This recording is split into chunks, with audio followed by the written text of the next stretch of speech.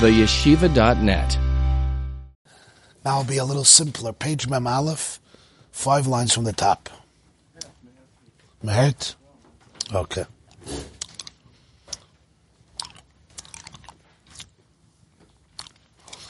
There's a beautiful word from the Ran. There's a sefer called Drashas Haran. Rabbeinu Nissim. So the Ran asks, why is it that the first Jewish leader couldn't speak? Moshe was a kvad peh and a kvad lashon. What would be wrong if he had? It was torturous. He said his whole job was to speak, to teach, to communicate. Lo ish dvarim anochi. I'm not a man of words, and Hashem said, "Do." So the Ran says something amazing. He says, if Moshe would be able to speak, you would suspect that it was his charisma and charm that convinced the Jewish people to accept Judaism. He had a gift of gab, and he was very persuasive. But everybody saw that the words are very difficult to be enthralled by. So the only power was the truth, not the words, the truth. That's what the Ran writes. So sometimes,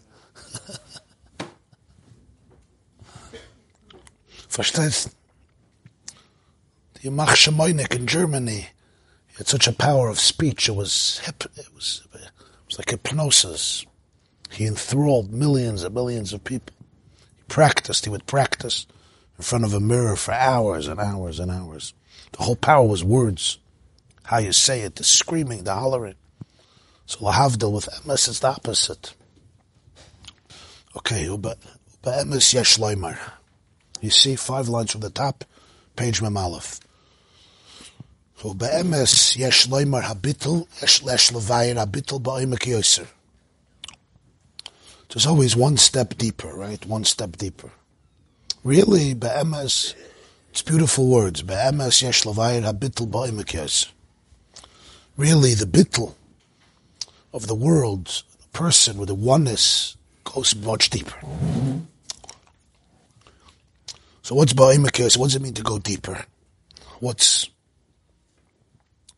was the first step to go deeper?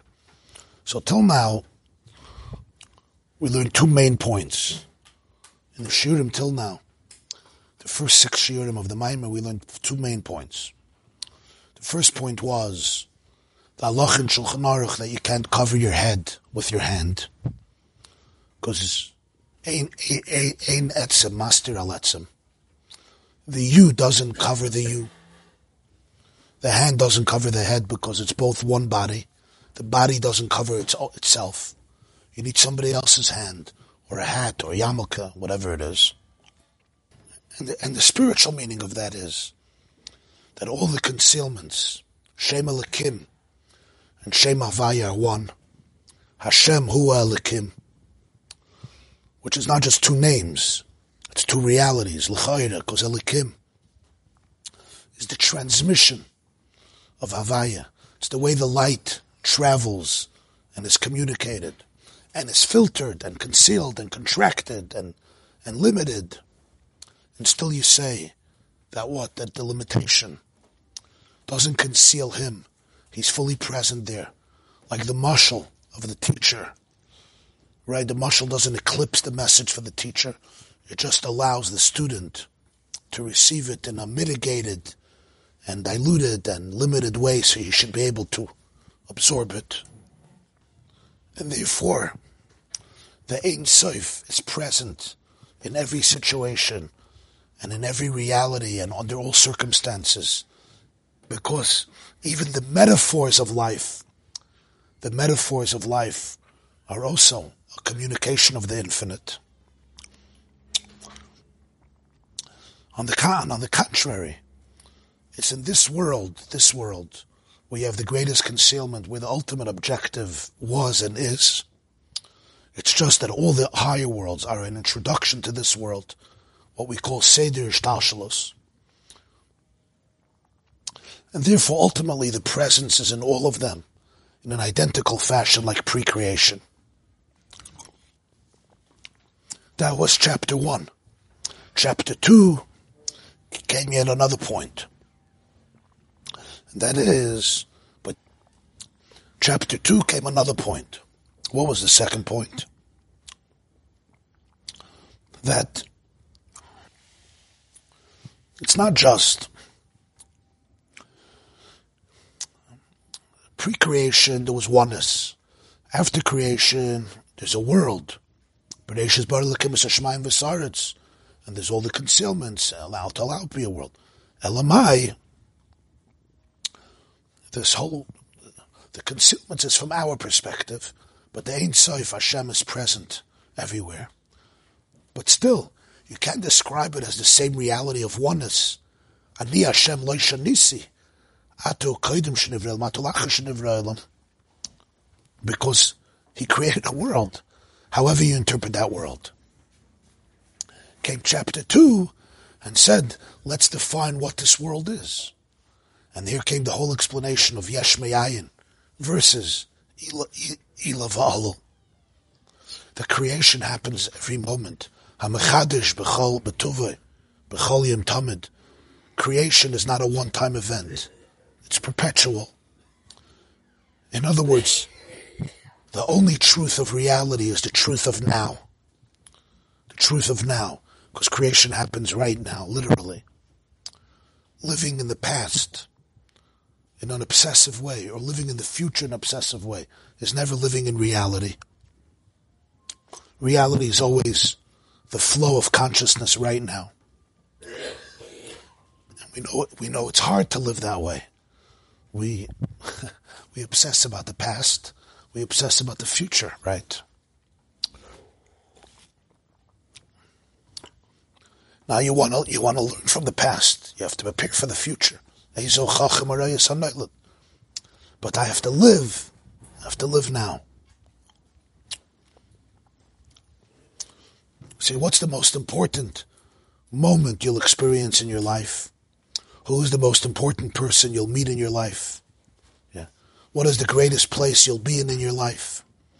And the answer is always the moment you're in now, and the person you're talking to now, and the place you're in right now. So it's not some cute statement, pop psychology, new age clip, one of these clips that you get 100 times a day. I'm also guilty in some of these clips. But there's a truth in it. It's a real truth. Because if creation is happening now, so to be in touch with the heartbeat of life, you always have to be in touch with now. Right? It's always saying, Hineni to now. Hineni to this moment, to this experience. If not, I'm not in touch with the flow of life now.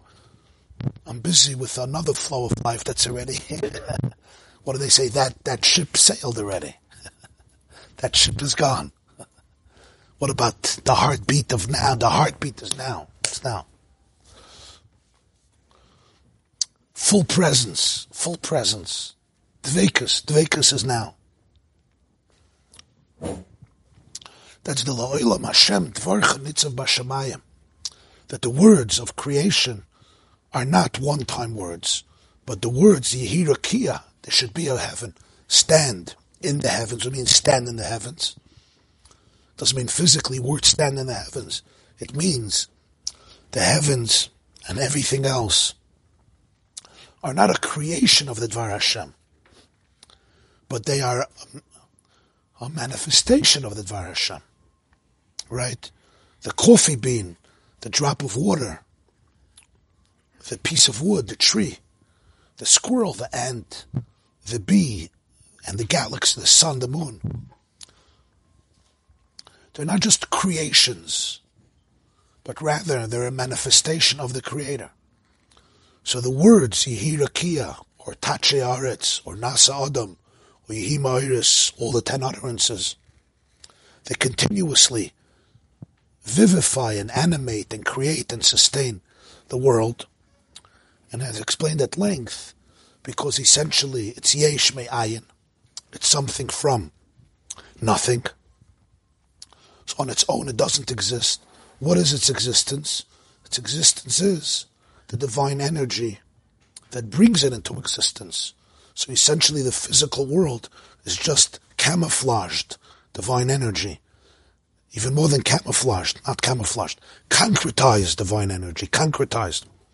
It's divine energy the way it's communicated to my eye. That's what it is. And therefore, the deeper, the more tools you develop, the more microscopic your eyes become.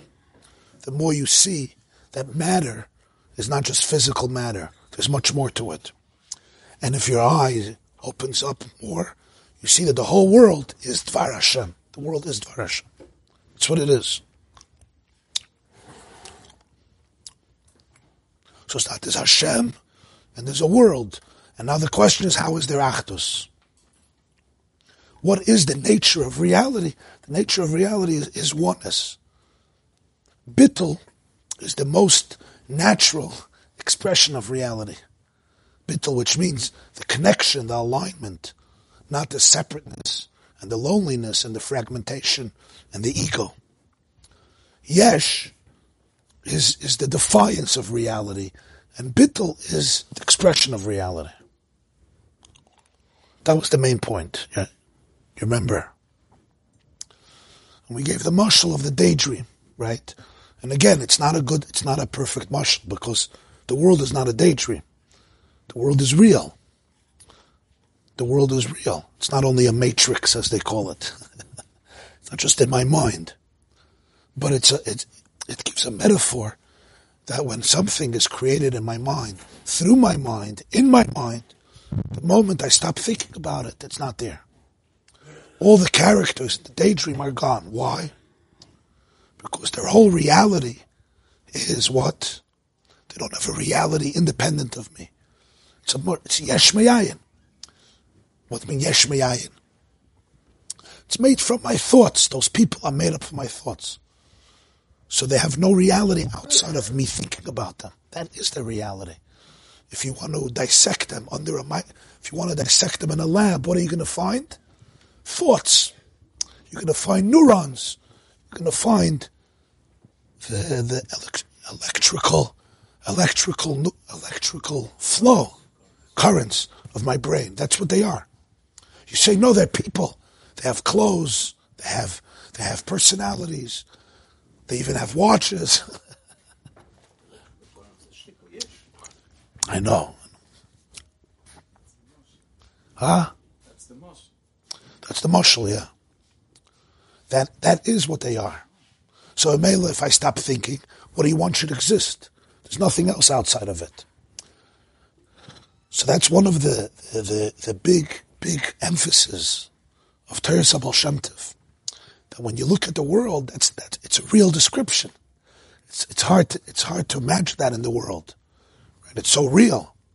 He says, Avada, it's real. It's even more real than you think. Why is it more real than you think? Because it's Dvar Hashem. It's even more real. But what's its realness? Its realness is that it's all spirituality. It's all divine. It's all the divine words, divine energy.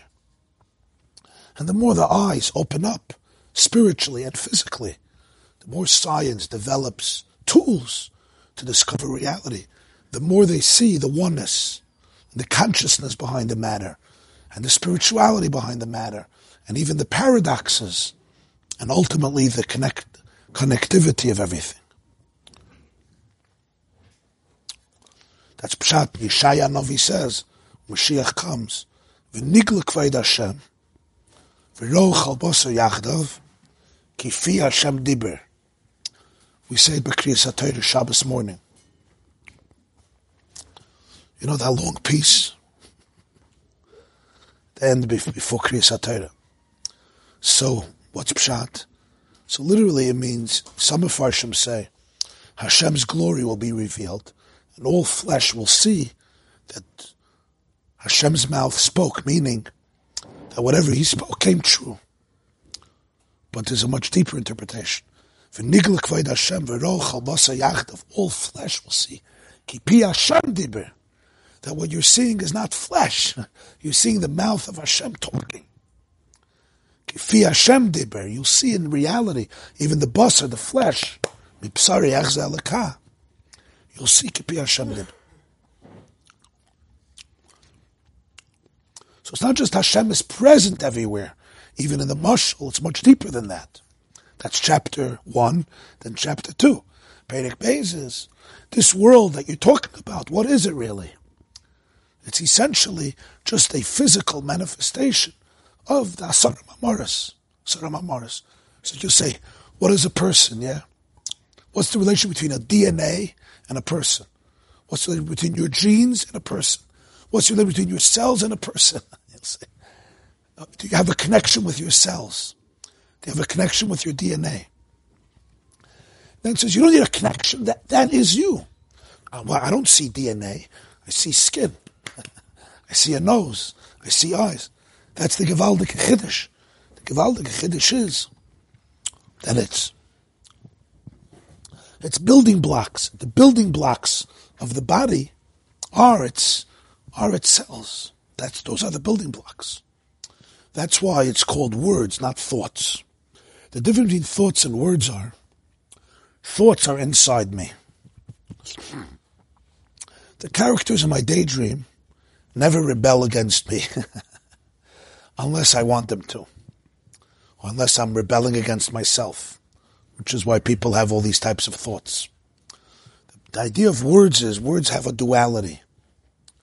What's the duality? On one hand, they're my words. On the other hand, you could do with them what you want. That's what people do, right? They take your words. Misinterpret, misconstrue. Telephone game. You remember telephone game? Plagiarize. What's plagiarize? You take somebody's words, you put them in your book with your name. Because that's the power of words, because it's my words, and yet they go out of me, they go into you, and now they can assume an independent existence outside of the speaker, unlike thoughts, which never leave my frequency. You don't know my thoughts, they remain inside of me. They remain protected.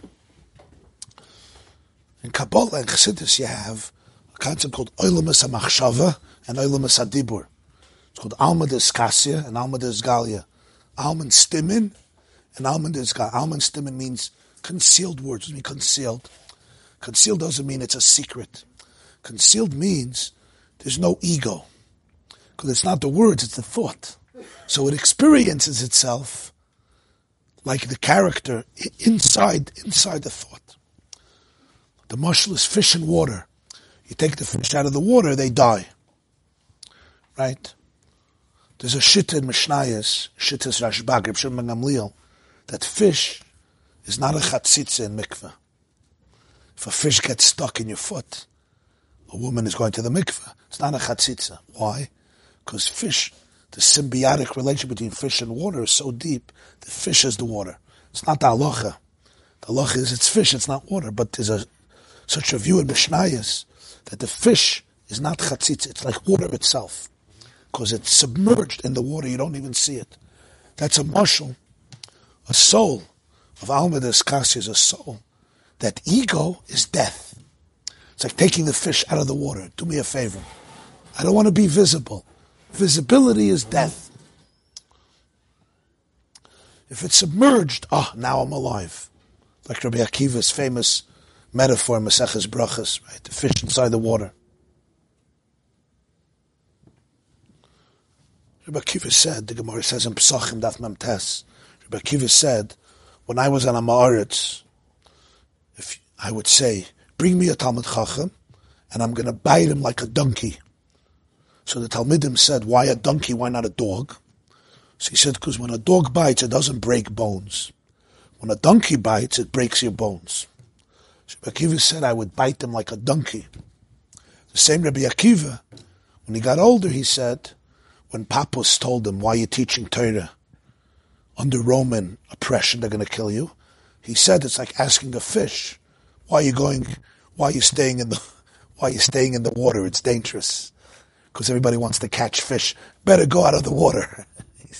In the water is dangerous. Out of the water, you're dead.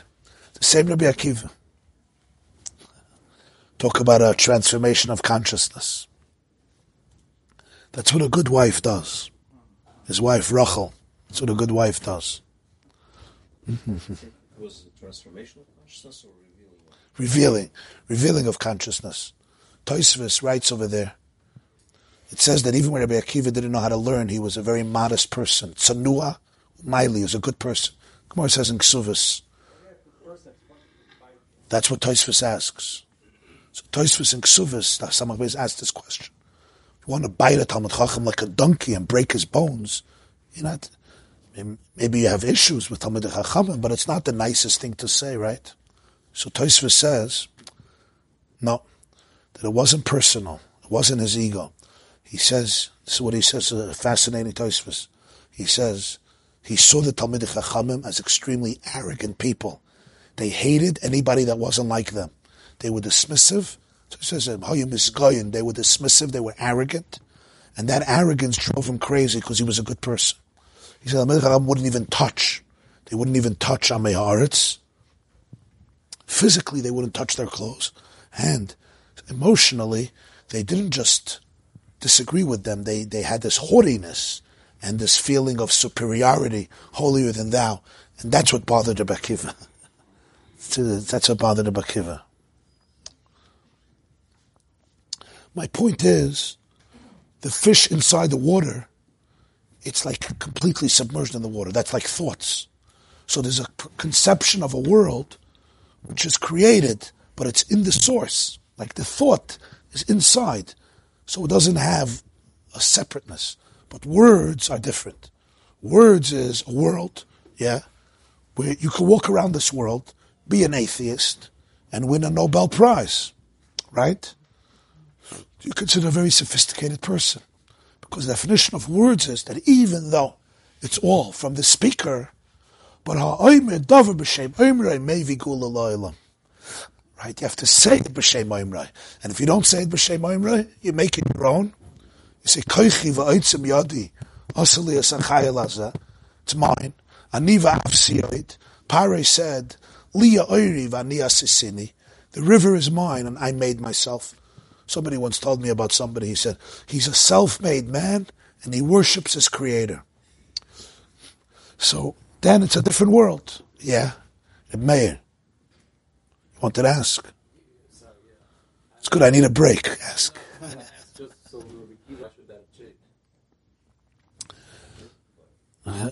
He changed the whole matzav. Of course, that was Rabbi Akiva. V'ahavta l'recha kamoicha, zeh klal gadol b'Torah. Rabbi Akiva changed the whole matzav. He changed what it means to be a Talmud Chacham. So you're saying every new discovery that is discovering the problem. Yeah, you're plagiarizing without mentioning the author.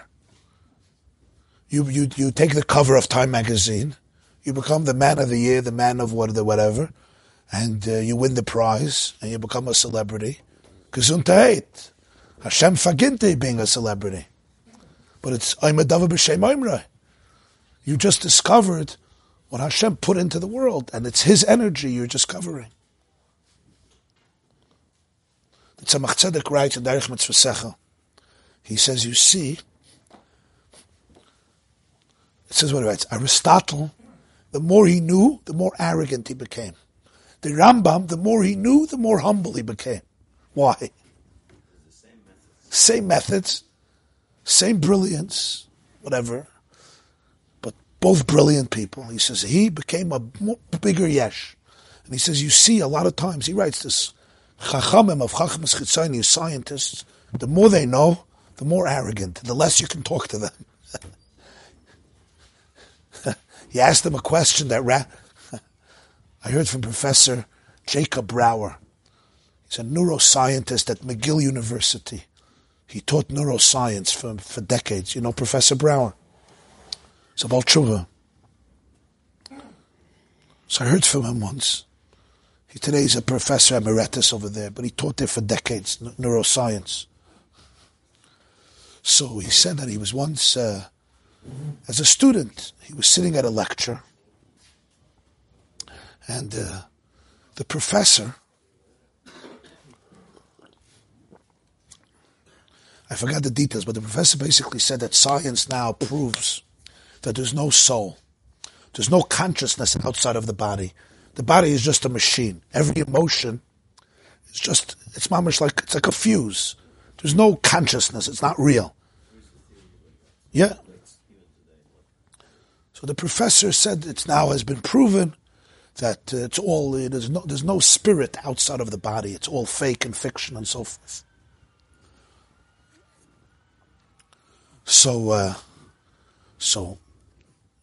So after the class, he went over to the professor and he asked the professor different questions, especially about the fact that we can observe that. Like, isn't there an eye that's observing that, observing this process of all the emotions and all the experiences? He thought it was a good question. And the professor would say, yeah, that's a good point. Instead, he said he got angry at him. And he didn't know why he getting angry. This was like a very objective conversation. And the more he was asking, the more the person got angry. And finally he said, there's nobody to talk to with you. Get out of my office. He said, and at that moment I realized that science could become very contaminated. No pneumius. Why is it called Chachmas Chitzonius? People think, because it's superficial. It's not so superficial, it's pretty deep. It's not so superficial. Physics is not so superficial. Mathematics is not so superficial. Cosmology is not so superficial. Biology is not so superficial. Psychology is not so superficial. It's called Chachmas Chitzonius because it's very easy to capture it from a Chitzonius perspective, to see the outside, not the inside. There's a Jewish psychologist in LA, his name is Dr. Jay Hamnick. He's a religious Jew. He once went to a lecture, he shared this story, he was at a lecture. Sigmund Freud had a student, an old Jewish student, who lived in California. He learned by Freud, and he once gave a lecture. So all the Chachamim came to listen. He was a very distinguished person. So he said, I want to discuss the following question. Why is it that every culture in history, every religion, always has a myth about a flood that destroyed the world? Everybody. The Jews in the Bible have the story of Noach and the flood, their myth. And the Hammurabis and the Babylonians and the Egyptians. Every culture, every religion has a story, a myth, that a flood came and wiped out the whole world. Why? Why do they need that story? So he explained, because the deepest fear of people is death.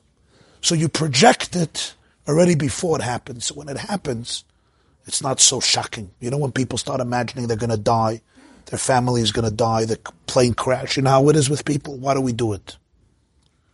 Right? You know what I'm talking about? You don't have to raise your hand, it's fine. I know you know what I'm talking about. Why do we do it? So he explained, that way you're projecting what you're really afraid of, and it makes it easier to cope with it. So they already decided there was a flood, the world was wiped out. You know what happened? We survived. So that's why everyone created that myth, because it represents an eternal fear of humanity. So Dr. Jay Hamnick raises his hand. It's a Jewish guy sitting there, and he says, I have another explanation why they all have the myth, the story of a flood. He says, what? He said, because it happened. Because there was a flood. So they wrote down there was a flood. That's what he says. So he says, the silence in the room, you could cut with a knife. It was as though, he said, it's like I said, the Shema Mefarish. It's like I said, the ineffable name, the word that's never to be said, you know? That's never to be said. It wasn't just I said something. He looked at me. And everybody looked at me like, literally like a UFO just landed from another planet in here and gave this ridiculous theory. And he says, this man looked at me and he said as follows. My teacher Freud said, we will never know who's stronger, a polar bear or a tiger. Why not? Because they don't live on the same climate. So we'll never know. They don't engage. We'll never know who's stronger. He says, that's you and me. End of conversation. You hear the sophistication of the response? At least he was honest. At least he was honest. From Harvard. Stephen Jay Gould. Yes. Like all good Jews, from Harvard especially. How was the first cell created? We don't deal with this.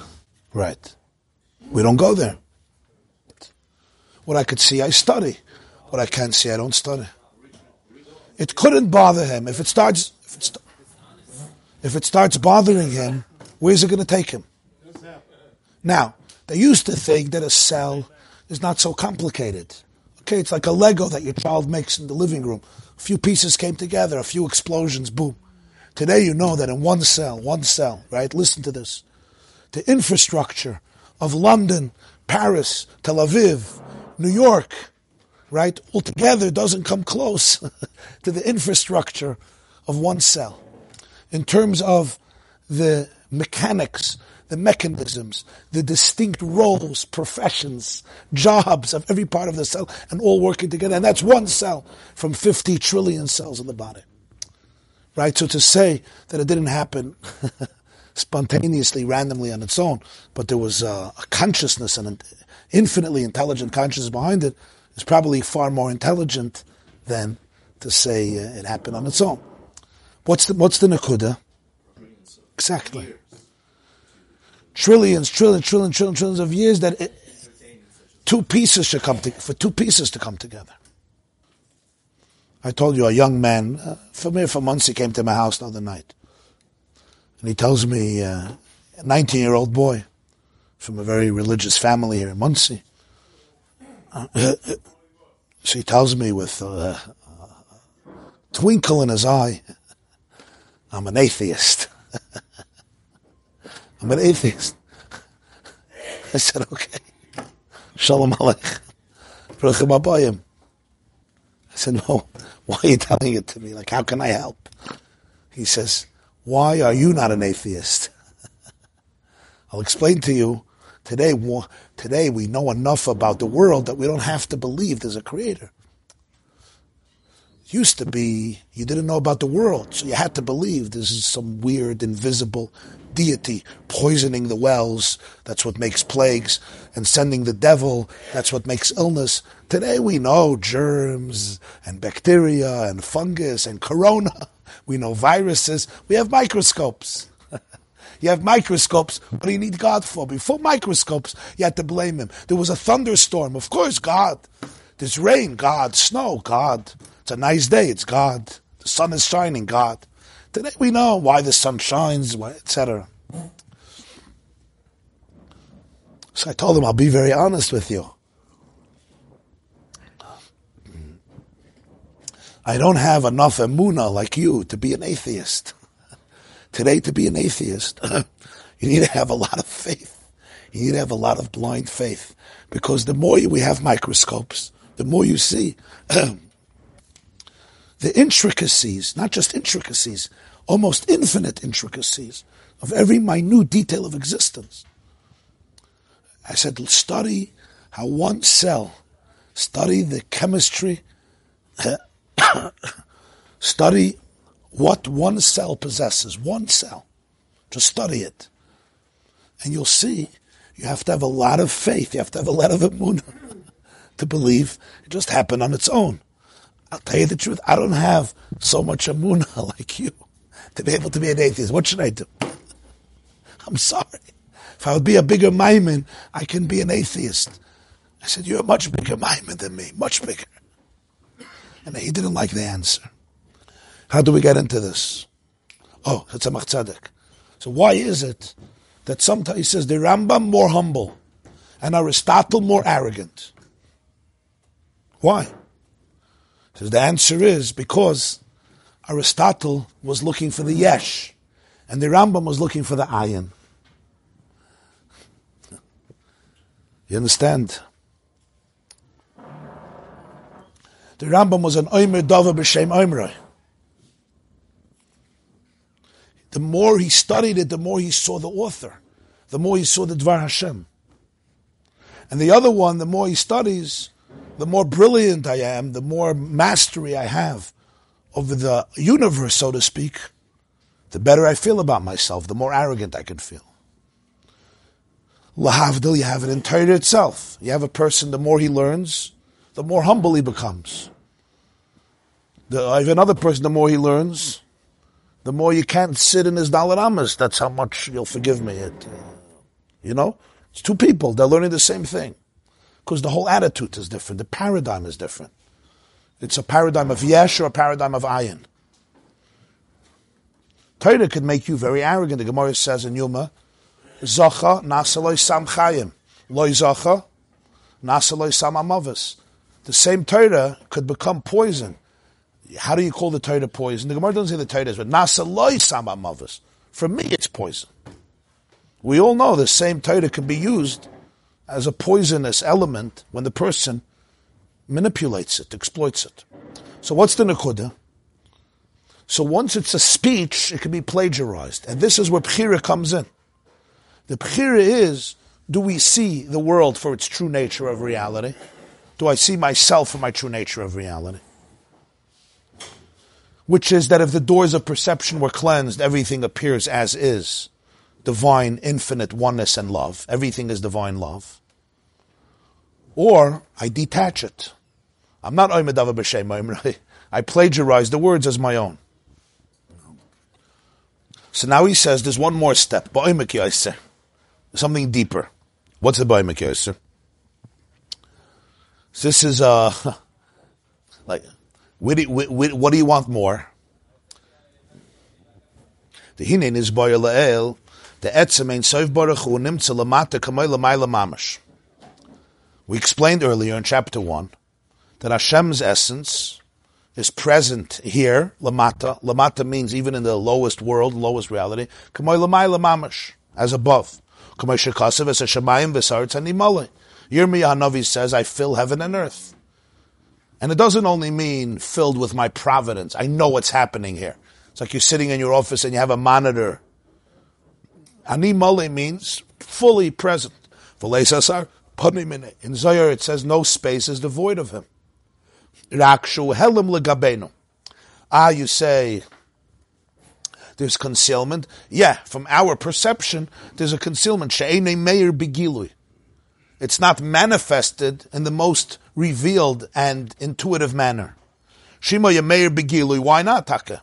The answer is, as we explained, if it would have been completely present in the most manifested and revealed way, not just present, but manifestly present, that we would experience the presence, what would be? Hayanasa ayin v'efes mamash. All the universe would be naught. Why? Because if infinity was fully manifest, the I couldn't experience itself as an I. The I would just be part of that infinity. Right? So therefore, the creation happens through Shem Elokim. That's what he says. But on a deeper level, the presence of Ein Sof is here. It's just through a metaphor. It's through the world, through Shem Elokim. An array of this, array of Hashem, is communicated into every creation to give it life. And its consciousness is from that ray. That's its zivara. And that ray, even though it's mitigated, it's restricted, it's filtered. That's what the tzimtzum is. It's Shem Elokim, like the shemesh and the magin, like the seeth over the sun, which allows us to experience the heat and the radiance and the light of the sun without making us French toast, or American toast, I should say. Because the light is communicated in a way that can be palpable. It's relatable, it's communicable. The frequency is one that I can pick up within my kalim, within my vessels, not overshadow it, not overwhelm it. Ach b'kol mokem u'mokem mamash emispashet shem avaya lahachis hanivra shom mamash nimtze b'chinas oirein soif atzmos u'moz shom mokedor vaziv. You hear the words. But in every space where the name of Hashem is extended, where there's a ray, like the ray of the sun, to vivify every created being, don't think that the essence of Hashem is not present. It's fully present. The etzem is there, and the etzem ha'or is there. It's communicated like the teacher who communicates through a mashal. Because without the mashal, the message would be overwhelming. Everybody would just get a migraine headache. In this case, they wouldn't only get a migraine headache, they would cease to exist. So the Ein Sof is communicated through Elokim. That's like the ray that's communicated to every Nivra. The hyena needs its ziv, and the bear needs its ziv, and the elephant has its ziv, and I have my ziv, and every star has its ziv, and every cell has its ziv, and every atom, and every compound, and every chemical, everything has its ziv, its unique flow of chemistry, divine chemistry, that creates the physical chemistry. And as we learned earlier, just to keep on remembering that, the physical chemistry is the spiritual chemistry, concretized in a way that my eyes can relate to it. That's what it is. It's not separate. It is the Dvar Hashem. But that means, don't think Havaya is not here, Atzmus is not here. It's all here. It's all present. What's being experienced by the Nivra is the light that's filtered through Shem Elokim in order to maintain and create consciousness according to each person in his or her capacity, and every created being in his or her capacity. And that's why there's Atzilus and Bria, Yitzira, Asiyah, like we learned earlier. And it's not a contradiction. Im kein muchrich loymar. If this is true, what does this mean? Shekol nivra batal betachlis bein seif atzmos amos. This means that every created being is completely one with the essence. The Kemoi, let's take an example. The Kemoi ziv Hashem Hashem Elois v'ladarim Allah. Take the light of the sun. The light of the sun, the rays of the sun is incredible. We say every morning, Hameir la'aretz v'ladarim Allah berachamim. Uvetuvei mechadish b'chol tov nasvei. What does that mean, Hameir la'aretz? It gives light to the earth. V'ladarim Allah, and to all those who inhabit the earth. So take the light of the sun. K'moishuhu beguf kader hashemesh. The ray of the sun in the solar core. In the solar core. The ray of the sun now comes in through our window and it's giving us light, brings light to your home, to your bedroom, to your office, to the shul, wherever you are. And we appreciate it, we're thankful for it, we make a bracha for it every morning. Yotzer HaMa'oris, because of the gift of light. Right? It's an incredible gift, it's the source of life. Without it, we couldn't live. What about in the solar core itself? The solar core, he says, what's the relationship of the ziv, of the ray, inside the solar core to the solar core? When it leaves the ball we call the sun, that gigantic, hot, energy, fiery ball, and it reaches the planet, and it takes 8 minutes, because light travels 186,000 miles per second, so it takes 8 minutes for the light of the sun to hit us. In other words, what we're seeing is 8 minutes, 8 minutes later. Right? So that's called the Ziv HaShemesh. Inside the solar core, what's the relationship of the ray of the sun to the solar core, which means to the guf, to the ball itself? So he says, Sham batal betachlis ve'ene oile b'shem ziv klal. In the solar core, you don't say, oh, I see the ray of the sun. If the ray extends outside of the sun, it may be in the sun too, but you don't say there's the ray of the sun inside the sun. It doesn't have its own name. It doesn't have its own identity. Why? Not because it doesn't exist. It exists in a more powerful way. But because it's completely submerged, subsumed, the word, subsumed, batal betachlis, it's completely one, nullified, submerged in the sun. You're not going to say, oh, look, there's the sun, and inside there's the ray of the sun.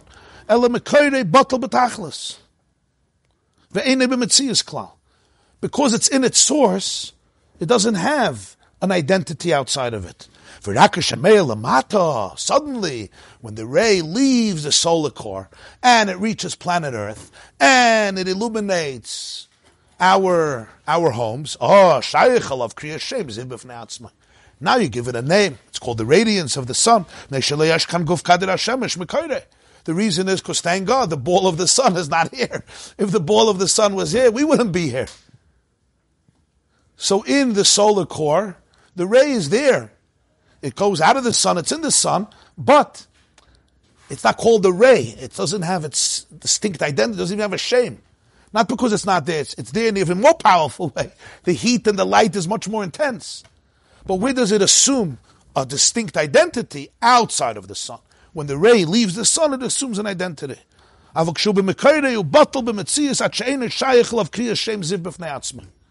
Now here you see what bittul means. Bittul doesn't mean it doesn't exist. Bittul means it doesn't have its own name. Why? Because it's completely one and one unified, integrated with the source. Doesn't have a shem b'fnei atzma. K'may ken yuvan b'nimshal. What's the nimshal? This is a metaphor. Meyachad ein soif atzmus amos nimtza lamata. B'chol makam u'makam mamish v'leis asar panim minei klal. If the essence is present in every place and nothing is devoid, imkain ha'oir v'haziv me ein soif shemispashet b'chol nivra.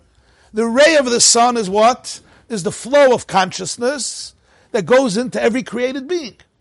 And that's limited, it's mitigated, it's contracted, it's filtered. That's where the tzimtzum is, that's Shem Elokim. That's like the ray of the sun that communicates to us and brings it its light. And it brings us its benefit. Without the ray of the sun, we wouldn't be able to survive. There would be no growth, there would be no produce. We would everything would be destroyed. There would be absolutely no ability to live on this planet. Right? People often take for granted what the sun does for us, but we shouldn't. That's why we make a blessing every day. It's something you meditate on. We meditate on it. What the blessing of having a son is. So the ziv in the mashal and the ziv in the nimshal is what? The ray of the Ein Sof, the way it's communicated to every created being. But remember, in the mashal, the sun stays where the sun is. The sun is. But here we're saying, Leis hasar panui minei. So the ray never left the source. So therefore, imkain ha'er v'aziv mein seif shemispashet b'chol nivra hu batel le'ein seif atzmus ha'yimohusay k'may ziv ha'shemesh k'shu beguf kader ha'shemesh she'eino shum metzias klal. Here, in the nimshal, the ray is in the solar core. It never left the solar core. Only in the distance from the sun can it assume its own name, because it's distant from its source. It leaves its source. Wherever the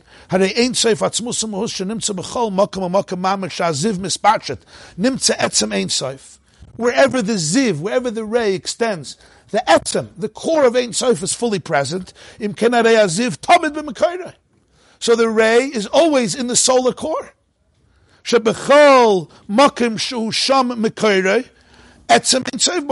Because wherever the ray is, the solar core is there. Hashem's essence. So essentially, when you appreciate that, you can understand that even the name ray doesn't apply, because it's in the solar core. And we explained already.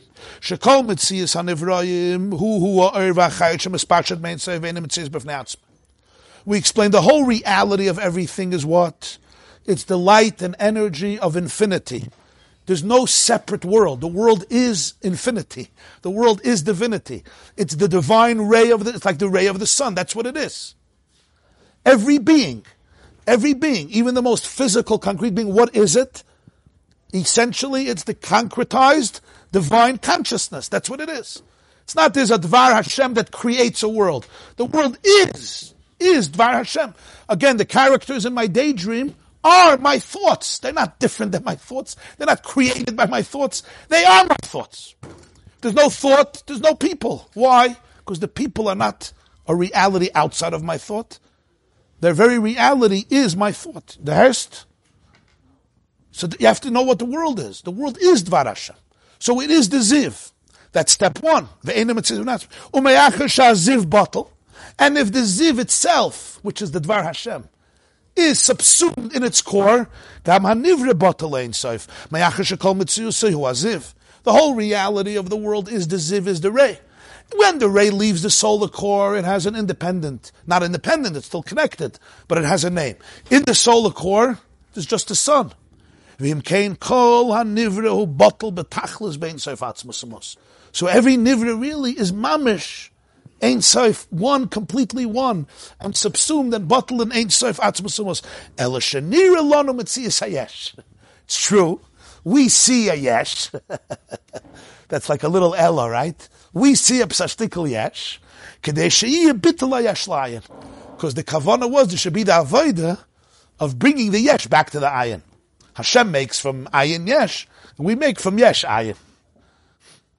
Aval be'emes, hu bottle b'metzias legamri. Ve'einei shu metzias nifrit klal. Not even like the ray. Ela bottle b'metzias bein seif atzmos amos. This is the Ba'omek Yosef. This is a step deeper.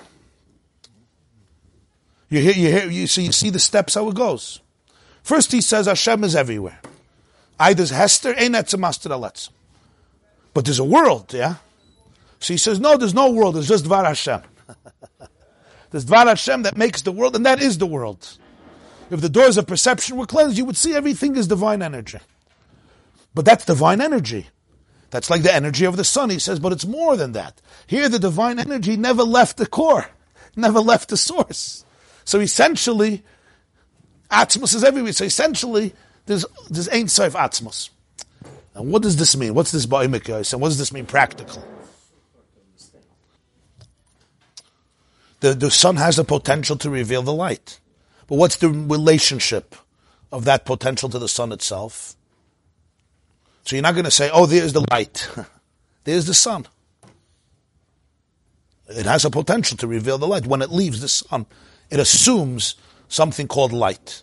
In other words, when the energy of the sun is transmitted and communicated and sent out of the sun, it's transformed into something we call light. Which is essential for any form of life. Right.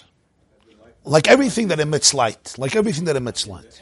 We need the energy to sustain it. So the photons, exactly. If it wouldn't be transmitted, all the benefits that we have from light wouldn't be able to exist. The potential of all of it is created in the sun itself. But in the sun itself, you don't call it oir. There is no oir. There's no oir, right? Only when it escapes. When it escapes the sun, suddenly there's something called oir. But where did that potential come from? It came from the sun. But in the sun, yeah, good. Right. So in other words, the concept of ziv, the limited form of expression of the sun, only happens outside of the sun, not in the sun. Even though the potential for it is all in the sun, obviously. If without the sun nothing is happening, it's not created outside of the sun. It's created in the sun, but the way it comes out of the sun, suddenly it has a new identity called Oir. It has a new identity called Ziv. So the Rebbe is saying this is the truth about creation. That you have to understand that the Ziv, even the Ziv, Dvar Hashem, is only called that outside of Atzmos. And since there's no outside of Atzmos, really you have to redefine existence, not even as Dvar Hashem. It's a much deeper bittul. Verstehst? What does this mean? What does this really mean? Right. The light allows us at least to talk about a divine world. The source even itself. Yeah. Because eventually it had to be emitted. Yeah. It allows us to talk about a divine energy, divine transmission. It's all divine love, divine oneness. It's Dvar Hashem. It's Eib Shem Oimrei. You can't even communicate that there's a world that's divine. Even as Dvar Hashem. Dvar Hashem is already communication. That's what speech is, communication. That's a form of light. Right? It's a form of light. So if Atzmos Taka wasn't present, it was like, so to speak, the solar core, not physically, but spiritually speaking, so that would be reality.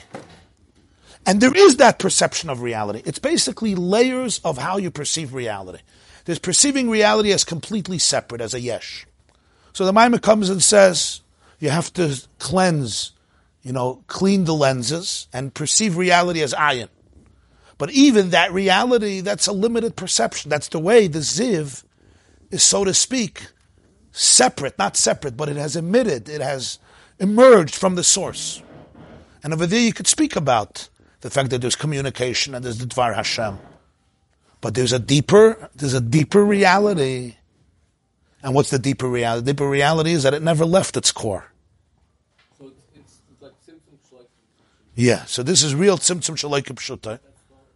This is Mamash Tzimtzum Shalakim Pshutai. That Atzmos is here fully, and even the Oid is here fully. Right, so that's step one. That without divine energy, it's nothing. But here he's going even further, that even divine energy, it's like the ray of the sun, has to constantly, so to speak, be emitted from the source. That's what makes it energy, and it makes it divine, and it makes it communicable. But in the emes, that Atzmos is present in every nekuda, so the ray, so to speak, never left the sun. So in the sun, You don't have the ray. You don't have something called the shame of the ray. What is it? When the photon escapes the sun, you have the emergence of a ray. When it escapes from the sun. That's already because of a tzimtzum. Where the etzem is not experienced in its full presence. But in the truth that it's in its full presence, so then the ziv never assumes a distinct identity, even as a ray.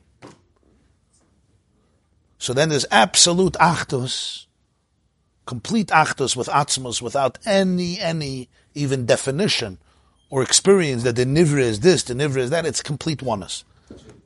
You're saying the element that emits the photon doesn't change its identity as a result of emitting the photon. Right.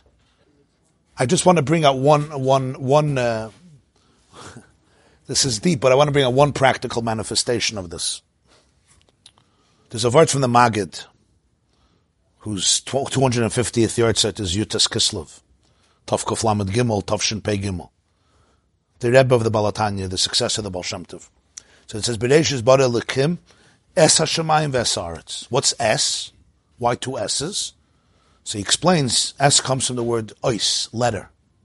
What was the creation? The creation was Hashem created Es HaShamayim V'Esaretz, the letters of heaven and the letters of earth. That's what he created.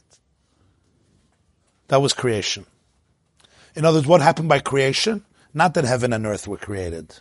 The letters of heaven, the letters of earth. Meaning, the ability to talk about heaven, the ability to talk about earth, the ability to define it as a word, Shamayim, Eretz, to define it as a picture, to define it as a structure. That's what was created. Bereshis means time, in the beginning, because time was also created. That ability of creating time and space and Shamayim and Eretz, that's all Oisius. What does this mean? This means there's a state where heaven and earth are not Oisius. What happened by creation is they turned into Oisius. In other words, they turned into Dvar Hashem. Basar. Or to put it differently, the ray, so to speak, left the solar core. Or could be perceived that it left. It didn't leave the solar core, but it could be perceived that it left the solar core. If you give me a raisin, how long do you think I'm going to look at the raisin before I eat it? A second. If I'm in a more meditative state, 5 seconds. If I'm in a really good place, 20 seconds. But at some point, there's going to be a fast bite priya eitz, and it's going to be inside the system, right? If you give a raisin to a 6-month-old baby in a crib, how long does the baby look at the raisin? Huh? No, a baby doesn't even know it's food. Or you give a baby a cup. How long does it look at a cup? You could play with a cup for 45 minutes, right? You ever saw? Turns it around, especially if it has a color or two. How long are you going to look at a cup? How long do you look at a cup? Not even a second, right? Why? Why does the baby look at it for 45 minutes and turn it around 100 times? I'm wondering. The answer is because I have a name for the cup. Name finishes the relationship. Finishes. I know what it is. What's there to look at? When I'm a shugana, 45 minutes, I know what a raisin is. The baby doesn't have a name. Because it doesn't have a name, it's actually looking at the cup. I'm not looking at the cup. I already know what it is. I have in my mind names for everything. A raisin, I know what a raisin is. What's there to look at? You have a name, you attach the name, the label to this. It's already in a lid, it's in a box, it's defined. Next. My curiosity is stifled. I'm not looking at the raisin. There's a lot to see in a raisin, right? Who knows? I'm not 6, I never looked at it. I don't remember what happened when I was 6 months old when I looked at raisins or cups. When we give something a name, what do? It's great because I could sell it, I could talk about it, I could say pass the cup, right? Pass the raisin. But also, what else do? I kill it. What do I mean by kill it? I define it, that's it. The story, it has a story, and this is the story. And because this is the story, this becomes my relationship to it. What about something without a name? What is it? I don't know. Look at it. Just be curious. Look at it. In life, it's not just true with raisins and cups, it's true with everything. As we grow and we learn to speak, we give everything a name. We attach a story to everything. Once we give it a name and a story, it allows us to make sense of it, but it also puts us in a particular box. This is the story. And you always have to ask yourself, what are the stories you told yourself, for example, about yourself? Are you also a story? Are you also a cup? What does that look like? What are the stories you say about your child? What are the stories you told yourself about your child? What are the stories, this is the big one, what are the stories you said about your spouse, your wife, or your husband? We like stories. This is the story, this is who you are. I know who you are. Now I see you, I know what a cup is. I'm not going to look again at a cup. I see my child, I know who you are. I have a story about you. It's one of the biggest pitfalls of existence. One of the biggest pitfalls of existence is that we have names and stories for everything. We attach it to the reality, we fix it, and this is my relationship with it. And much of my emotions and sensations and experiences are based on that fixed story. I once read about animals, impalas. Let's say an impala is in a jungle, or an antelope, or a deer, and a cheetah is chasing it to devour it. And it manages to bite it, but it gets away. So they wanted to see if the antelope or the deer or impala suffers from PTSD, post-traumatic stress disorder. It was in Vietnam. This is Vietnam. It was in a war zone, and it got away. And they noticed something very interesting, that it goes back to the herd, and all of its behaviors are regular. But they realized that it does something. After it's almost killed, it stands for 30 seconds or a minute or a few minutes, and it shakes violently, almost like shaking off everything, and then it goes back and everything is fine. It shakes it off and it goes back. What's the mazel of the antelope? It doesn't know how to tell stories. If it would know how to tell stories, this would be the story. Why was I bitten by the cheetah? My mother hates me. My father probably set it up. B'chlal, I'm a loser. I always knew I was a loser. Now you see I'm a loser. I don't even deserve to live. Now it goes back to the herd with the whole story. It's never the same. Because it's an antelope. It just shakes it off. Boom, there's no story. There's no story. So much of our life is based on the stories I tell myself about me, and therefore the stories I say about everybody else in reality to me. Bereshis bara Elokim es hashamayim ve'es haaretz. What was creation? Creation was the oisius of heaven and earth. It allows the world to have a story, to be articulated. It's the ray of the sun outside of the sun. Inside the sun, there's no light. The sun has all the potential for the light. The whole world is from God. But inside, there's no oisius. There's no ziv. What is there? There's Ein Sof Mamash. So this means that every reality in the world can be stripped from oisius and traced back to its original core. And what is its original core? Its original core is Atzmos itself, without any definition or any description or any name. And over there's absolute freedom and absolute healing and absolute oneness. So even the world, as a ziv, it's the beginning of a story. It's a good story. It's a spiritual story. It's the story of Dvar Hashem. But it's the story that begins articulating the light. And because it articulates the light, it becomes the source of identity. Now that identity has myriads of levels, from ayin all the way to yesh. But what he's saying here is, the solar core is present. The ray never left the solar core. So therefore, pre-creation is post-creation. Creation is just the ability to be able to define things. in the most practical level, and maybe I'm bringing it down too much because this probably goes much deeper, but on a practical level, try to stop telling stories about everything. In other words, you come home, right? Your child says something to you. Your wife says something to you. Somebody else says something to you. What if you don't have to put it in a box? What if you could just be like a baby, like completely curious? Oh, what's that? This is a sick person. You're ungrateful. You're a brat. You're hopeless. Why do I know you? You hear all that? What's that coming from? I already have a story. I covered the lid and I remain trapped in that. I remain trapped. What if I could remain completely open to fluidity, to complete openness? Nothing is fixed. Nothing is fixed. There's a lot more to your wife than you know. There's a lot more to your children than you know. There's a lot more to you than you know. I'm now coming from a particular prism. I'm defining everything. And that causes us to just repeat cycles.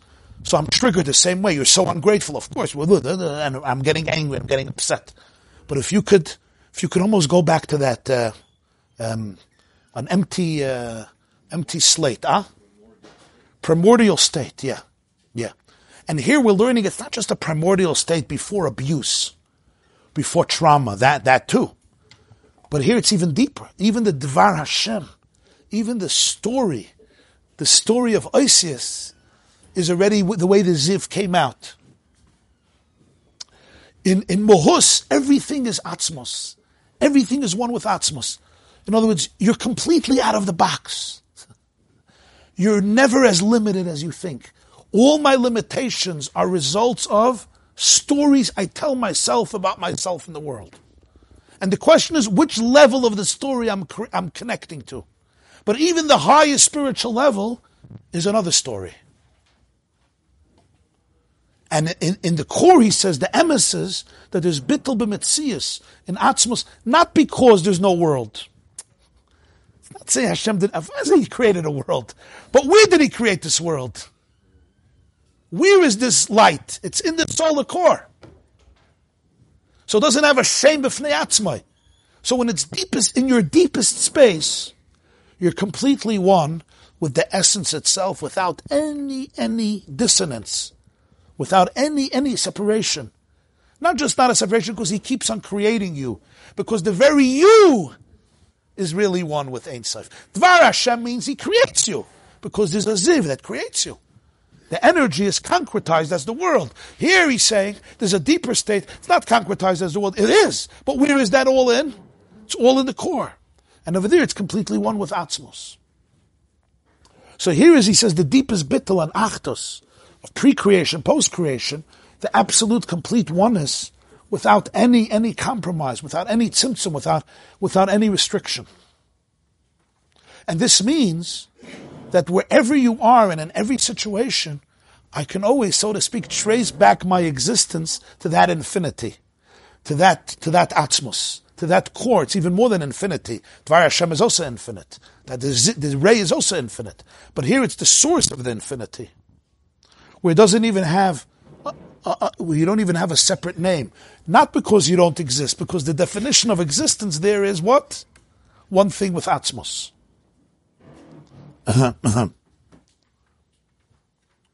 Yeah. Eitz Hadas was a bigger nefila. Isn't it like what this happened? Over there was the separation in a more dramatic sense.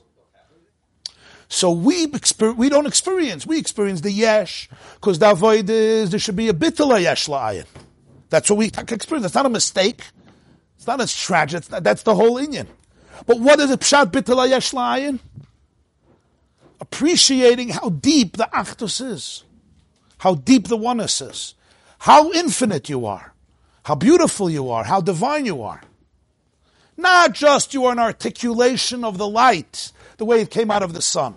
That's also a level of perception, which is amazing.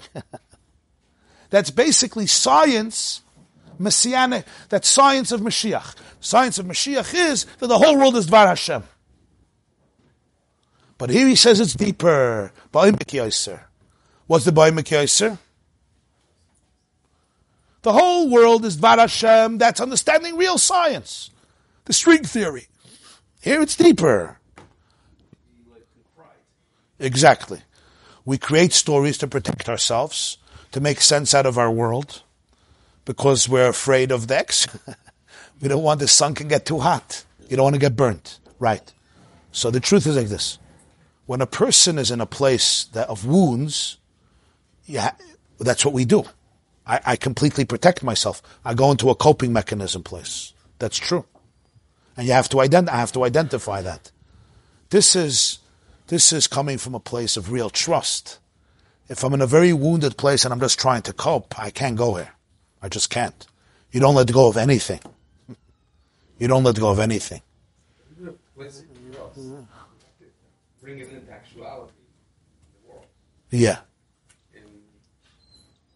And you can't make sense of one another. You could.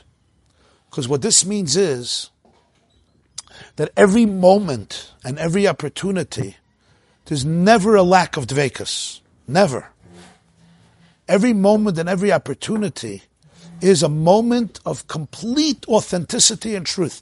In every moment you could connect to the etzem mamish within that space and within that moment, because there's nothing that's outside of it. Not your work, and not your relationship, and not your house, and not your body, and not your soul. That's the bank too. Are always connected. No. Just look at it that way. Be able to look at it that way. Even in the lowest places. And that's why you're not afraid to go into the lowest places. The most difficult place. Like I spoke about, you're not afraid of emotions because it's all there. You don't have to be afraid of anything. You should be afraid. You create yourself, so why would you be afraid of something that you create yourself? No, I mean, not afraid to look. Yeah, okay. I just want to finish here, one line here. The connection to Chanukah. Because it's all really to explain the only mitzvah that was created by Rishus HaRabim. You remember? It's a Moira de Kavart. No, you see how it comes together in a Gavaldik way. Mamash a minute. What was the issue of the Yevonim? The time of Bayis Rishon, there was Avodah Zarah everywhere, idolatry. It says in the beginning of Bayis Sheni, they will mavatal the Yetzer Hara of Avodah Zarah. The Gemara says in Yuma, Samachtas. What's Pshat? The time of Bayis Rishon, you saw a rock. Oh, let's bow down to the rock. Statue, sun, moon. What's this game of making statues of God? Terach was a Meshugana. There was something very deep but distorted. What was the depth of it? The depth of it is the physical is a representation of God. What Avodah Zarah is, it reduced God to the statue. But the idea is, it made the physical too holy. Don't reduce God to a statue. But a statue is also a manifestation of God. Also. You start worshipping it, you reduce Hashem to that's Avodah Zarah. Right? It says in this week's parsha, Vayikra lo Kela l'kei Yisrael. Yaakov says, it actually says from the Gemara Megillah, Hashem called Yaakov God, Kel. Kadosh Baruch Hu called Yaakov Kel. Because the chiddush of Yaakov is, he didn't reduce himself to smallness, so he could be called Kel, because he's a conduit of infinity. The reason we don't call people God is not because people don't represent God, is because people think they're people. When you're small, Ani amarti elikim atem ubnei Eli kolchem achein ka'adam temusa. Hashem said, I thought you're God, you're bnei Eli, Ani amarti elikim atem, but you decided you're a person. Okay. Nebuch. I saw in you divinity. Ani amarti elikim atem. Achein, you decided ka'adam temusa. You're a small petty person. So that's Taka gonna die. So in Bayis Rishon, it was too much. The physical became too divine in the sense that the Hashem is reduced to the physical. What did the Yevonim do in Bayis Sheni? They went to the opposite. No Avodah Zarah anymore. Now they said there's Bechal no spiritual. In the Bayis Rishon, they said all the physical is divine. You had an Avodah Zarah, you had it in Kedusha. Depends how you do it, with bittul or without bittul. In Bayis Sheni is the opposite. Huh? Yeah. There's b'chal no holiness. The Yevanim, timu kol hashmanim shebeheichel. They didn't care if there's a menorah. You could light. What do I care? Every culture has menorahs. But timu, the concept of tumah and tara, is not scientific. This oil is pure, this oil is impure. Really?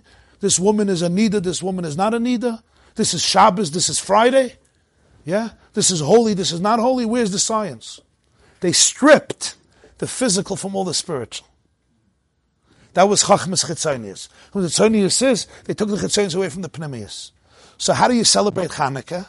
You celebrate Hanukkah by saying, there's no Rishus Harabim. There's no, even the physical is divine. In other mitzvahs, the Chiddush of Hanukkah was they stripped completely the physical from the divine. The physical world is a physical world. The Yevanim were scientists. They liked science. But only the Chachmas Chitzonius, Timu kol hashmanim shebeheichel. So how do you celebrate Hanukkah? You don't celebrate Hanukkah in the Beis Medrash. That's not the Chiddush of Hanukkah. You don't celebrate Hanukkah inside, like all the other mitzvahs. The Chiddush of Hanukkah is, Al Pesach Beisim Mibachutz, like Tosfos says, in Rishus Harabim, the only mitzvah, to illuminate the Rishus Harabim. Why? You're saying that there's no God, there's only a world. And so Hanukkah says, the whole world is divine. The physicality, that itself is divine. That's the whole Nekudah here. Ani Hashem lo yishanisi. That's the celebration of Hanukkah. That's why it's Al Pesach Beisim Mebachutz. The Hurst, that was the response to the Chachmas Chitzonius of the Yevanim. So this is the main point. This class is brought to you by theyeshiva.net. Please help us continue the classes. Make even a small contribution at www.theyeshiva.net/donate.